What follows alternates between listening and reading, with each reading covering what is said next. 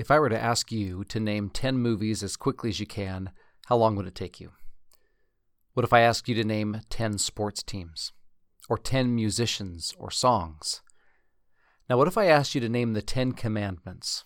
Could you do it? A few years ago, I remember reading about a group of senators who sponsored a bill to protect the display of the 10 Commandments on public property because they felt the 10 Commandments were foundational to moral living. However, when asked by a reporter to name the 10 Commandments, only one of the senators could. A congressman sponsoring a similar proposal in another state could only name 3 of the 10 Commandments. In fact, in one poll, less than 10% of Americans could name more than 4 of the 10 Commandments. And some of the things people named weren't commandments at all. For example, 23% of Americans thought the second commandment gave us the right to keep and bear arms, and 31% said the 9th commandment prohibited the removal of 10 Commandments displays. In this episode, we study Exodus 18 through 20 and look not just at the 10 Commandments, but why those commandments are worth thinking about in the first place, and how they can help us improve our relationship with God.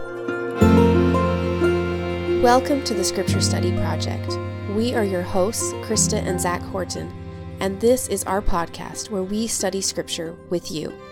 Our goal each week is to help you discover new or renewed excitement for God and His Word, invest your heart and personal life into your study, and connect with others as you teach and learn together.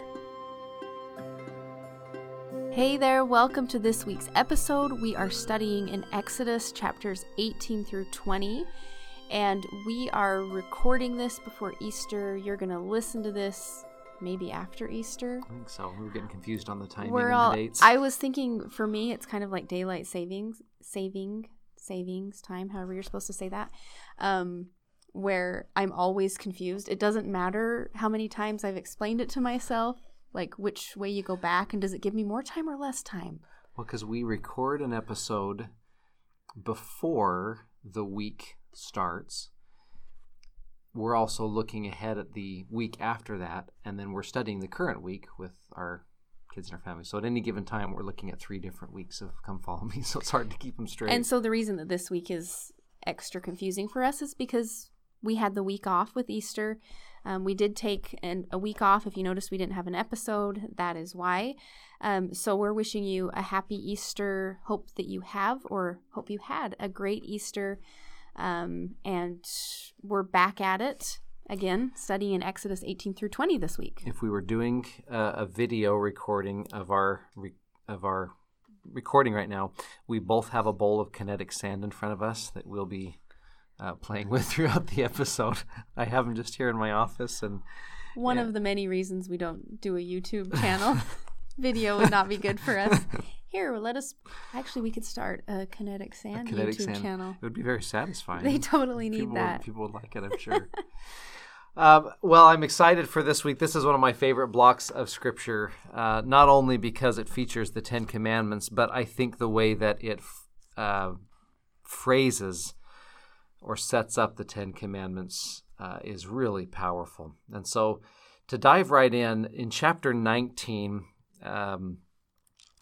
chapter 18 is wonderful. It's a little bit separate. This is Jethro giving his advice to Moses. I think it's a great follow-up to our study last week about sustaining prophets. Here is someone that recognizes that a prophet needs assistance, needs sustaining. And so his counsel to Moses is to seek out those that can sustain and help him, which I think is just a beautiful message for us as we reflect on General Conference. But diving into chapter 19, Israel is now in the wilderness, and they are past Egypt, and they will spend the next 40 years in and around this wilderness. And so this is the beginning of what will take place for the rest of Exodus, the whole book of Numbers, and like halfway into the book of Leviticus, all takes place in this wilderness of Sinai area. And so as we dive into chapter 19, there's a really important frame for what's going to happen, not just in the next couple of chapters, but really over the next 40 years. Starting in verse 3, "And Moses went up unto God, and the Lord called unto him out of the mountain. That image is deliberate. You have Moses, who represents the Israelites, coming up to God, and then you have the Lord coming down to his people. And what will take place over the next, again, couple of chapters and 40 years is the Lord coming down and condescending to his people to be involved in their daily lives, and the people, through that ministry from him, elevating, and it'll take them a while to do it, but elevating themselves to a place where they can be at one and connected with their God. And so the Lord says to him in verse 4, "You have seen what I did unto the Egyptians, and how I bare you on eagle's wings and brought you unto myself." That's the past. I have done miraculous things to get you to this place where now this can happen. Verse 5, "Now therefore, if you will obey my voice indeed, and keep my covenant, then you shall be a peculiar treasure unto me above all people, for all the earth is mine. And you shall be unto me a kingdom of priests and a holy nation. These are the words which thou shalt speak unto the children of Israel." I think that's an important place to start our study of the Ten Commandments, because the Ten Commandments, or the Decalogue, as they're referred to in a lot of other places, the 10 words, are central to major world religions today. It is, of course, a central figure of Judaism. It's a central figure of Christianity. But I think it's important to remember these weren't just things that God said we need to do. They're not just a foundation for happy social living or a peaceful world or even worship of God. It is a way for God to help us develop a relationship with him, and because of that relationship, it develop into people that are like him. Again, that verse 5, "If you will obey my voice and keep my covenant, then you shall be a peculiar," President Nelson has helped us understand that. Peculiar means a special possession, a sacred special possession, often purchased through an incredible price. So we are the Lord's peculiar treasure, and if we obey his commandments, which he will now outline, we can develop a special relationship with him that we haven't previously had. I really like this thought in conjunction with obedience, or the 10 Commandments, as we're going to talk about specifically, because I think that's ultimately what the goal is. It's not that we're following exactly, we're making sure that we're doing everything perfect because this and this is going to happen when I do this exact thing.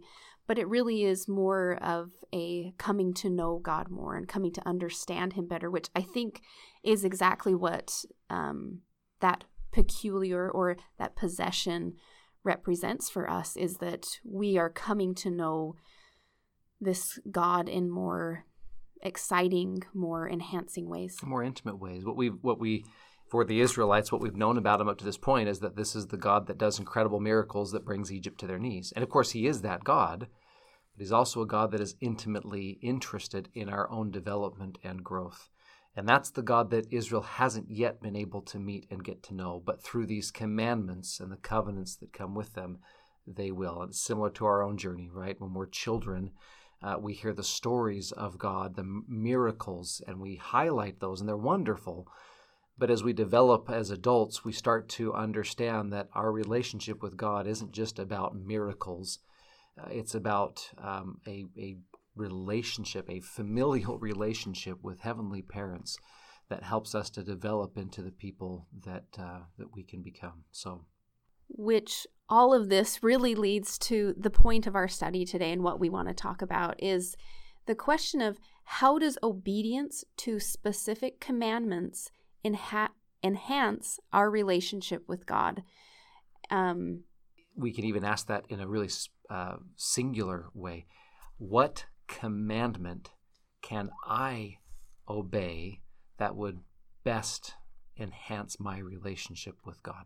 I think that's a powerful question to take into our study this week. It is. And I just have to add that for me, as this question kind of came to fruition as we were studying, I think this resonated with me because that is ultimately the way that I see obedience to mean. It's us coming to understand, and I love that word. Zach, I'll give you credit for it because you thought of it, but enhance. How does that enhance our relationship? Some of the other words we thought of were, how does it increase or improve our relationship with him? It's not that we're here to give it this exactness, this 100%, I have to do it like this because I need to get this specific thing from God, but it really is this idea of coming to know him better and allowing him to know us better. Yeah. So as you're studying this week, great question to ask yourself as you're looking at the commandments, to ask, what commandment could I give a little bit more attention to, a little bit more obedience to, that would best help me enhance my relationship with God, would best help me become a more special, peculiar person in the image, in his image. What we want to do in this episode is look at a couple of potential starting places. We each thought of a couple of commandments that we could see how obedience to that commandment would specifically and particularly help us develop in our relationship with God. So just as a couple of places you might start, the ones that you look at might be different. You might start with these and personalize them. But that's what we're going to do over the next couple of minutes. And I'll start us off because the commandment I want to look at is actually what I call the other first commandment. The 10 Commandments are, as I said, foundational to major world religions, but they're not always listed the same for all world religions. Catholicism, Protestantism, and Judaism all list the 10 Commandments as fundamental, but they actually number them differently. In the Church of Jesus Christ of Latter-day Saints, we follow a Protestant model of listing the 10 Commandments that starts with, first, have no other gods before me. Second, make no graven images. 3, don't take the name of the Lord God in vain, etc. Catholicism adjusts those just a little bit. In Judaism, it was interesting to me that they actually begin with the first commandment being in verse 2, not verse 3.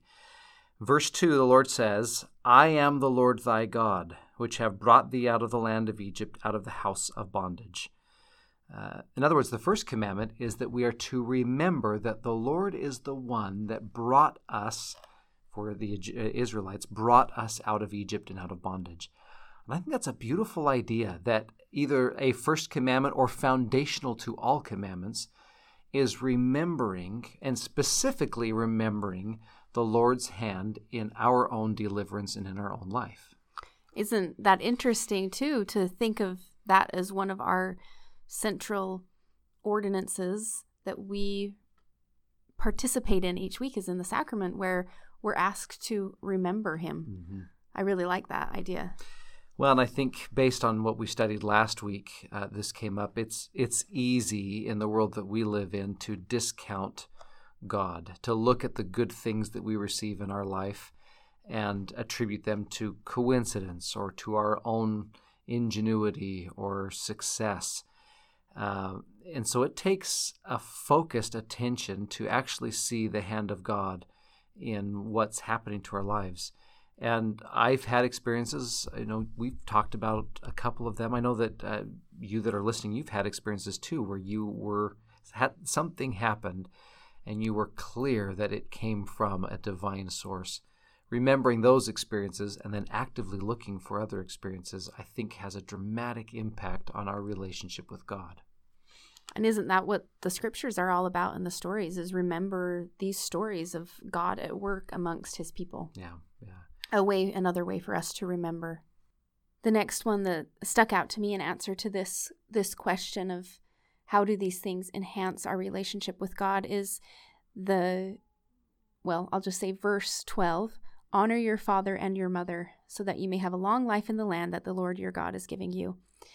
I think this one is important, and I was taken actually to some study in some footnotes in my scriptures that were really helpful, and they took it to this broader perspective of these familial relationships generally that can help and strengthen us and kind of give us a practice ground for life and living and understanding and forgiveness and being forgiven and humility and all of those things that it means to be a child, to be a parent yourself, to be a sibling, or just the family relationships that we have, I think are a training ground for all of those things. We're connected to these people. We love them. It's hard to be with them sometimes. It's where you're so close that you can't help but have strife occasionally in those close relationships. Never between me and Zach, of course, that I get any of that sort of practice. But I guess for me, that was what came to mind, was what a practice ground that gives us. And I mentioned a couple episodes ago of just that forgiveness and the ways that we can really see God's power manifest in our lives, I think, is in those close relationships, because he is invested in us staying with our family and being with them and understanding them, even when it's hard. Yeah, Elder Maxwell once called us, said that we are each other's clinical material, that we're put in these family situations, because where else do you become comfortable enough with someone to really be completely yourself, and then to have parts of yourself grate on someone else, so that you now have to change and alter and practice growth, but also practice forgiveness and listening and charity and compassion. We can practice those with others outside of our family, but they don't know us quite as well as those that are inside our family do. So I love the perspective of honoring those that are that we're connected to, and building a relationship with them as a way to help us practice becoming more like God. And something that this originally meant when the commandment was first given was more of a caretaking role, where it was asked that they make sure to take care of their parents in old age. And I think that's another element of it. I think so much of who we become and who we are is we learn to care for and love others. Yeah. Well, I've been thinking a lot about this. We just had our birthdays recently. Both Chris and I have birthdays 2 days apart, so it's always kind of fun.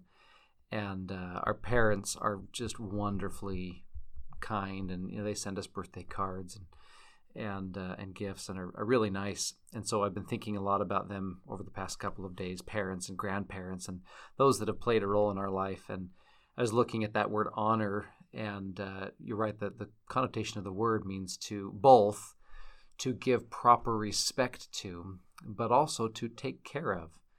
And it's an interesting relationship that we have with our parents, where they take care of us as we are growing and learning. And then there's a reciprocal.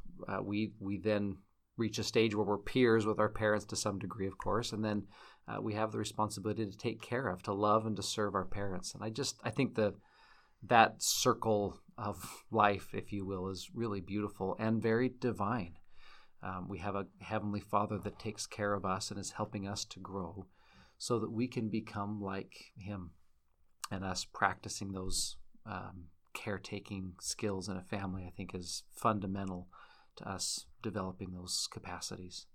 Well, and another interesting part of this verse or this commandment is that it's the only one with a promise attached to it that says, so that you may have a long life in the land that your Lord God is giving you. And reading from some footnotes in my scriptures, it says, the promise is not an automatic reward of long life for the individual, but a testimony to the overall stability of homes, of extended families, and of a society built on a culture of respect for God's principles, which includes how children relate to their parents.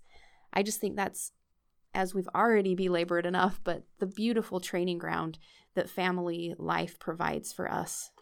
Well, the second one that I looked at was connected to that one. It deals similarly with respect and honor, this time, though, for God and His name. Verse 7 in chapter 20, thou shalt not take the name of the Lord thy God in vain, for the Lord will not hold him guiltless that taketh his name in vain.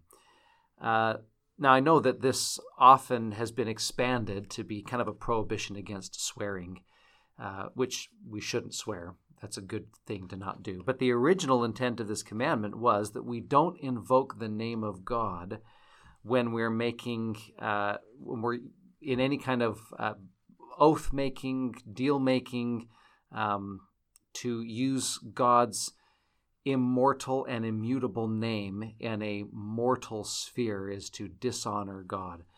One commentator put it this way, and I really liked it. he said, "This is a warning to Israel against using the Lord's name disconnected from his person, his presence, and his power." This is not at all that different from what President Nelson has been challenging us to do since he has began his service as president of the church. The emphasis on the name of the Church of Jesus Christ, and then attaching doctrines and principles to Christ. It's not the atonement, but the atonement of Jesus Christ, is all in an effort to better obey this commandment that we keep the name of the Lord sacred. We connect it to his person, to his presence, and to his power. And so, of course, using the name of God in our language flippantly is disconnecting it. But I was thinking about other ways that I might be tempted to disconnect the Lord from his gospel, or the Lord from his teachings. And that's what brought me to President Nelson. So if I'm looking at a way to increase my relationship with the Lord, I think it's understanding that he is connected to all things. And if I can see that connection and call it out in what I say and what I teach and in how I study, then that connection becomes more clear to me and to others that I might teach. Now, this is just me musing a little bit, but I also wonder if it's in the opposite direction as well, is that we remember to give him credit for things too. Don't misuse that we're forgetting what he's done. Yeah, I like that a lot. Well, and for our last thought today, actually comes from the last commandment listed, and it's in verse 17. Do not covet your neighbor's house. Do not covet your neighbor's wife, his male or female servant, his ox or donkey, or anything that belongs to your neighbor. And of course, this is one that always, I feel like even as a young person, I realized like, oh yeah, okay, I shouldn't want what they have. I need to, stay focused on what I do have. And so it's always been one that has resonated with me, I think, and been meaningful, really. I think that's an important piece of that, is not going after everything that everyone else has. But I learned something new with this study. And again, this comes from some footnotes in my scriptures. And I really liked what it brought up. It says, this commandment strikes at the root of sin, an individual's thought life. Stealing and adultery may be the most obvious outward manifestations of indulging discontentment, but the sinful actions begin as sinful longings of the heart for the very things that are beyond reach because they belong to someone else. Coveting robs God of praise and gratitude and interferes with the personal relationships. The word translated covet has a wide range of connotations, like desire, to take pleasure in or delight in, not all of which are sinful. The question to identify is the object of one's desire. Now, there's a lot of great stuff in there, but just going back to the beginning of thinking of this as what is going on inside our head, an individual thought life. And over the past few years, I've really been maybe even studying my thoughts and how that happens, how my behaviors are influenced by what's going on in my head. And honestly, it can be a little scary when you actually take a look into your brain and realize what's all the craziness that's happening in there. So I really love this, I guess, title or new name for it for me, is that idea of what our thought life is, of what's going on inside our head, because ultimately what's happening inside our brain eventually, as this explains, manifests itself in our life. Mm-hmm. Well, and it either allows space or disallows space for God to talk to us. We know from Doctrine and Covenants, the Lord speaks to our mind and our heart. If my thought life, my mental space is filled up with coveting others or worrying about my standing in social situations, if it's so busy with things like that, maybe it's difficult for me to hear what the Lord might say, what thoughts he might put into my mind, and how I might experience or hear him. Yeah, so if we're putting this into the specific question of how does obedience to this specific commandment of not coveting, how does that enhance our relationship with God? I'd say that's exactly it, is it allows us, when we are monitoring or carefully even just paying attention to what our thoughts are doing or creating inside of us, it can open up space and help us to communicate with God, for him to communicate with us, and help us to, I think, learn about ourselves and through that learn about God. Yeah. It was interesting to me as I looked at that just before we recorded, I noticed that same word that's translated as covet in this verse was used similarly at the very beginning of Genesis when it says that the tree was desirable, the tree of forbidden fruit was desirable to make one wise. So it's interesting that the temptation Satan levies against Eve at the beginning is to entice her to look at something that she cannot have and to desire it. Well, after these commandments are listed, the account continues, and I think it's interesting again to notice the people and their relationship to God and his movement towards people. Verse 18, all the people saw the thunderings and the lightnings and the noise, the trumpet and the mountain smoking. And when the people saw it, they removed and stood far off, which is part of the reason why it's going to take them 40 years to get into the promised land, because when God speaks, instead of them drawing close to him, they remove themselves. And they say to Moses, speak thou with us, and we will hear, but let not God speak with us, lest we die.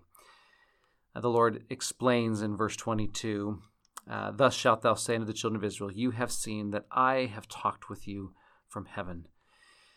And so there's a lot going on in this situation, and I don't want to over-label the Israelites for their action, but I think we do have a choice when commandments are posed to us, whether it's the 10 Commandments or things that we hear from General Conference. The question to us is this something that's going to cause me to withdraw or pull away from God, or is this an opportunity for me to increase my proximity, my relationship to him?